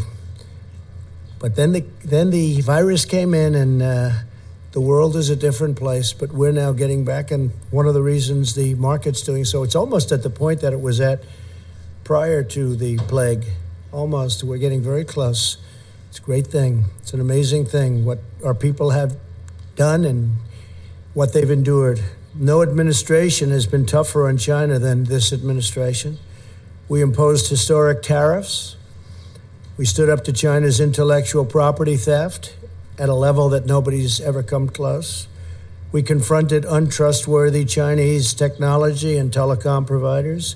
We convinced many countries, and I did this myself for the most part, not to use Huawei, because we think it's an unsafe security risk. It's a big security risk. I talked many countries out of using it. If they want to do business with us, they can't use it. Just today, I believe that UK announced that they're not going to be using it. And that was up in the air for a long time, but they've decided. And you look at Italy, you look at many other countries. We withdrew from the Chinese-dominated WHO, and we fully rebuilt the United States military. The WHO, World Health Organization, we were paying close to $500 million a year. China was paying $39 million a year. And China had too much say. They worked it very hard, which is a bad thing done by our past administrations. But we were tough, and we were saying, I said, why are we paying so much more than China? China has 1.4 billion people. We have 325, probably 325 million approximately. Nobody can give the exact count. We're trying to get an exact count, but you have, over the years, many illegals who have come into the country, so it depends on how you want to count it. But you could say 325 to 350 million people as opposed to 1.4 billion people. And the world trade is terrible. That deal is terrible. The World Health is a terrible deal. We've been very tough on the World Trade Organization, and we've been, I guess, as tough as you can get on World Health. We withdrew our money. We told them we're getting out. Doesn't mean that someday we won't go back in. Maybe we will when it's correctly run. But they made a lot of bad predictions, and they said a lot of bad things about what to do and how to do it, and they turned out to be wrong. And they were really a puppet of China. And make no mistake, we hold China fully responsible for concealing the virus and unleashing it upon the world. They could have stopped it. They should have stopped it. Would have been very easy to do at the source when it happened. In contrast, Joe Biden's entire career has been a gift to the Chinese Communist Party and to the calamity of errors that they've made. They made so many errors. And it's been devastating for the American worker. China has taken out hundreds of billions of dollars a year from our country, and we rebuilt China. I give them all the credit in the world. I don't give the credit for the people that used to stand here, because they allowed this to happen, where hundreds of billions of dollars were taken out of the United States Treasury in order to rebuild China. There's no company and no country in the world has ever ripped off the United States like the incredible job that they did on this country and the people that ran it. Possibly it's one of the reasons, certainly it's one of the very big reasons, trade and things related to trade, that I got elected in the first place. I've been talking about it for a long time, along with many other subjects, frankly. Joe Biden supported China's entry into the World Trade Organization, one of the greatest geopolitical and economic disasters in world history. If you look at China and you look at the moment they joined the World Trade, they were flatlining for years and years and years and decades. And then all of a sudden they joined the World Trade Organization, and they went like a rocket ship. They were given all sorts of advantages. They were considered a developing country. As a developing country, they got tremendous advantages over the United States and other countries. And they took advantage of those advantages and then some. Biden personally led the effort to give China permanent most favored nation status, which is a tremendous advantage for a country to have. Few countries have it. But the United States doesn't have it. Never did. Probably never even asked for it, because they didn't know what they were doing. As Vice President, Biden was a leading advocate of the Paris Climate Accord, which was unbelievably expensive to our country, would have crushed American manufacturers while allowing China to pollute the atmosphere with impunity. Yet one more gift from Biden to the Chinese Communist Party. They took all of the advantage away from us. They took everything away. They don't have oil. We would have had to close up tremendous amounts of our energy to qualify eventually, not too far into the future. We would have had to do things that would have been unbelievably destructive to our country, including the possible closing of 25% of our businesses. Think of that. And it was going to cost us hundreds and hundreds of millions of dollars for the privilege of being involved in the Paris Climate Accord. And you just have to look at what took place this year in Paris and France, where money was being sent to countries all over the world, and the people of France didn't want to take it, and they didn't, and they did a lot of rioting. They had their taxes raised. We would have had to raise our taxes. And it was a disaster. I've been given a lot of credit for what I did there. It took a certain amount of courage, I guess, because it sounds so nice, the Paris Climate Accord. But it wasn't good for us at all. America lost nearly 10,000 factories while Joe Biden was vice president. Think of that, 10,000 factories. He wrote something today, and he made a statement today that I wrote down. It's pretty accurate. So Biden was here for 47 years, 8 years, the last 8 years, not long ago, as vice president. He said, 1 in 5 miles of our highways are still in poor condition. Well, we're doing a good job on highways, but why didn't he fix them 3 years ago? Why didn't he fix them? Tens of thousands of bridges are in disrepair and on the verge of collapse. Well, it's probably not a right number, but we have bridges that should have been fixed. Why didn't he fix them? He was there for 8 years with President Obama. Why didn't they fix them? Tens of thousands of bridges. This is what he wrote. High-speed broadband. We want high-speed broadband. Well, why didn't he get it? 3 years ago is not a long time. And he didn't do any of the things, but now he says he's going to be president. And as president, he's going to do all the things that he didn't do. He never did anything except make very bad decisions, especially on foreign policy. So Joe Biden and President Obama freely allowed China to pillage our factories, plunder our communities, and steal our most precious secrets. And I've stopped it largely, but I've stopped it. And it wasn't easy, because you talk about a certain power of the telephone and the calls, where they would call and say, no, we don't want to do that. And other countries would call on behalf of China, but I did it. I did what has to be done. And you just take a look at what's gone on and take a look at at the numbers where they devalued their currency in order to pay the tariffs. Now the Democrat Party is calling for defunding of our military. Think of that, defunding. They want to defund our military when China is building a massive military. They're building a massive military, and Biden wants to defund our military. And the world needs American strength right now more than ever, and we've got it. We've got now, soon, as all this equipment comes in, all made in the USA, we've got the newest, most incredible weapons anywhere in the world. We have the best tanks, the best ships, the best missiles, rockets. We have the best of everything. We have the best fighter jets, the F-35, the F-18.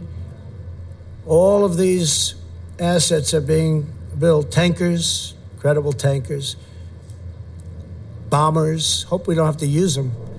But we have the most incredible military. When I came in, the military was totally depleted. It was at a level that was just absolutely incredible. You know the statements. I made the statements before. I told you what generals told me about our military. And I'll make them again. If somebody needs them, we'll give them to you. Very well documented. As vice president, Biden opposed tariffs, and he was standing up for China. He didn't want to do anything to disrupt the relationship with China, even though China was taking us to the cleaners. He opposed my very strict travel ban on racist. Chinese nationals to stop the spread of the China virus. He was totally against it. Xenophobic, he called me. Xenophobic. Yeah. A month later, he admitted I was right. We would have had thousands of people additionally die if we let people come in from heavily infected China. But we stopped it. We did a travel ban in January. Nancy Pelosi was dancing in the streets of Chinatown in San Francisco a month later, and even later than that. And others too. They all thought what I did was a terrible mistake. We would have lost, in fact, Dr. Fauci said he would have lost thousands of additional people if President Trump had to do that. And I was a crowd of one, because even experts didn't want to do it. They thought it was a mistake. And then I did Europe when I started seeing what was going on in Italy and Spain and France and other countries in Europe. I did a ban on people coming in from Europe. That would have been disastrous for our country also. And we saved tens of thousands of lives, but we actually saved millions of lives by closing up. We saved millions, potentially millions of lives. Could be a number that we're actually working on, but it could be 2 to 3 million lives. So we're at 135,000, which is terrible. One is too much. But we would have had millions of people dead from this curse that came at us. But we did what we had to do, and now we'll put out the flames as it happens. We have to get the schools open. We have to get everything open. A lot of people don't want to do that for political reasons, not for other reasons. But if we had listened to Joe Biden, hundreds of thousands of additional lives would have been lost. And if you look at the job he did on swine flu, I looked at a poll. They have polls on everything nowadays. and they got very bad marks on the job they did on the swine flu. H1N1. He calls it N1H1. H1N1. Got very poor marks from Gallup on the job they did on swine flu. The chicken and they flu stopped there. very early on testing. They totally stopped it. They just said stop. And frankly, if we didn't test, you wouldn't have all the headlines because we're showing cases. And we have just about the lowest mortality rate. But if we did, think of this, if we didn't do testing, instead of testing over 40 million people, if we did half the testing, we'd have half the cases. If we did another, you cut that in half, we'd have yet again half of that. But the headlines are always testing. Now, the testing is a good thing, but at the same time, it's fodder for the fake news to report cases. So we're doing 40 million plus, going to be very close to 45 million people. And when I turn on the news, I see cases. They don't talk about deaths being cut down to a level that actually tenfold they use. I got that from one of the very respected media outlets, cut tenfold deaths, but they don't talk about that. They talk about cases, and the cases are created because of the fact that we do tremendous testing. We're the best testing in the world. We now make ventilators for the world. We had very few ventilators. There wasn't one person in any hospital anywhere in this country that needed a ventilator that didn't get it. All right. And that was because we mobilized to a level using the Purchasing Act in some... Okay, no great surprises there. Tooting his own horn as usual, which I expect nothing else from our president. Of course, taking his political digs, which we might pick that apart more a little bit on Saturday evening's program. Okay, quickly, last but certainly not least, those of you who follow radio, are radio junkies, wherever you are, I would think, know positively, you would know the name Jay Severin. Jay Severin passed away just this past week at the young age of 69. I did not really know of Jay Severin until I met him in or around the year 2000 when I left American radio to go work over at Greater Media, WTKK, which was a talk station, used to be jazz.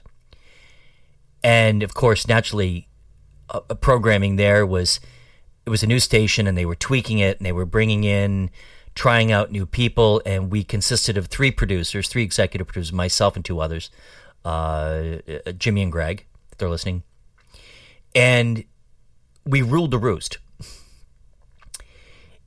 Jay came in, and immediately when Jay Severin came in, his show took off. He was energetic. He was bright, articulate, well-informed, quick on the draw. And he'd been through many producers, whatever, and then at one point a slot opened up, and I had been talking to him off the record, but not anymore. And he'd laugh at this. Okay. And anyway, in or around 2000, in that area, 2001, it was in that area. I don't have exact dates. I became Jay's executive producer. He would call me Dr. Leahy, on or off the air. He would do that. And I have to tell you, it was about a 3-year period when I was there, and then he went on and he became syndicated, and then I went over to CBS Radio. And I mean, I don't have the time to go through Jay's entire resume, as impressive as it was. I mean, he worked on political campaigns. He had his own consulting firm, whatever. But anyway, it was 3 years. So in that 3-year time span of working with him, knowing him, and being around him, it was nothing really less than fun. It was, producers and talent have interesting relationships. And, Of course. I mean, people ask me, did you guys ever have disagreements? Well, of course. I mean, that's just par for the course. It goes. It's what happens in the business.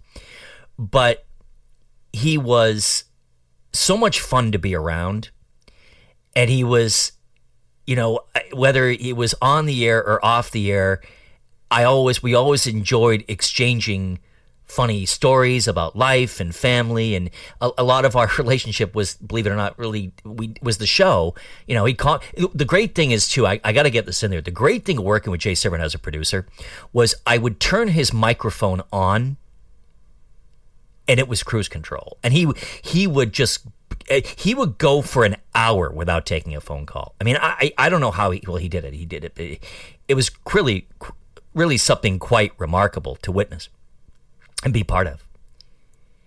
And I'll say it, and I think he'd be okay with this. He was not without controversy, no doubt about it.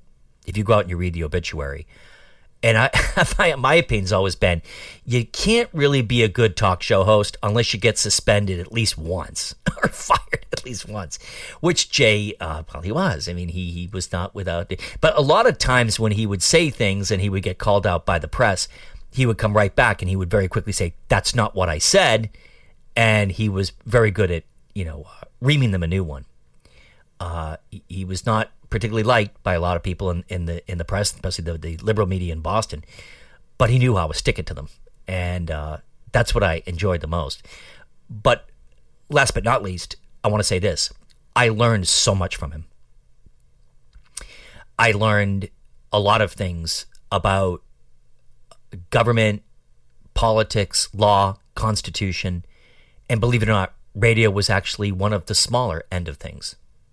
He taught me so many other things than we'd have conversations sometimes, and he would get on me about off the air. Obviously, he'd say to me, "You need to slow down. You need to speak a little clearer." Da da da da. Which obviously I've taken with me as I've been here because he was the master at it. So I just wanted to say a few words. I don't want to go on too long because I'll start to blubber. But anyway, I will always be grateful to him, as many of his listeners are, to his enduring brand of genius. A man who loved radio and was damn good at it. So with that, Jay Severin, God bless, rest in peace, and I will see you in the studio on the other side. Okay, Town Hall News is up next. I will be back Saturday night at 10.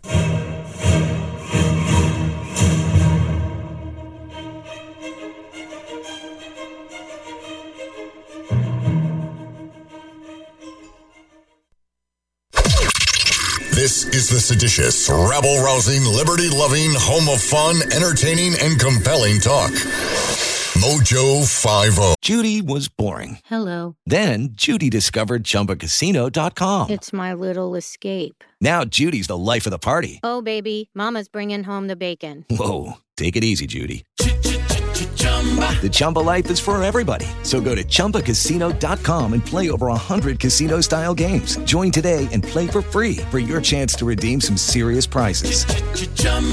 ChumbaCasino.com. No purchase necessary. Void where prohibited by law. 18+ terms and conditions apply. See website for details.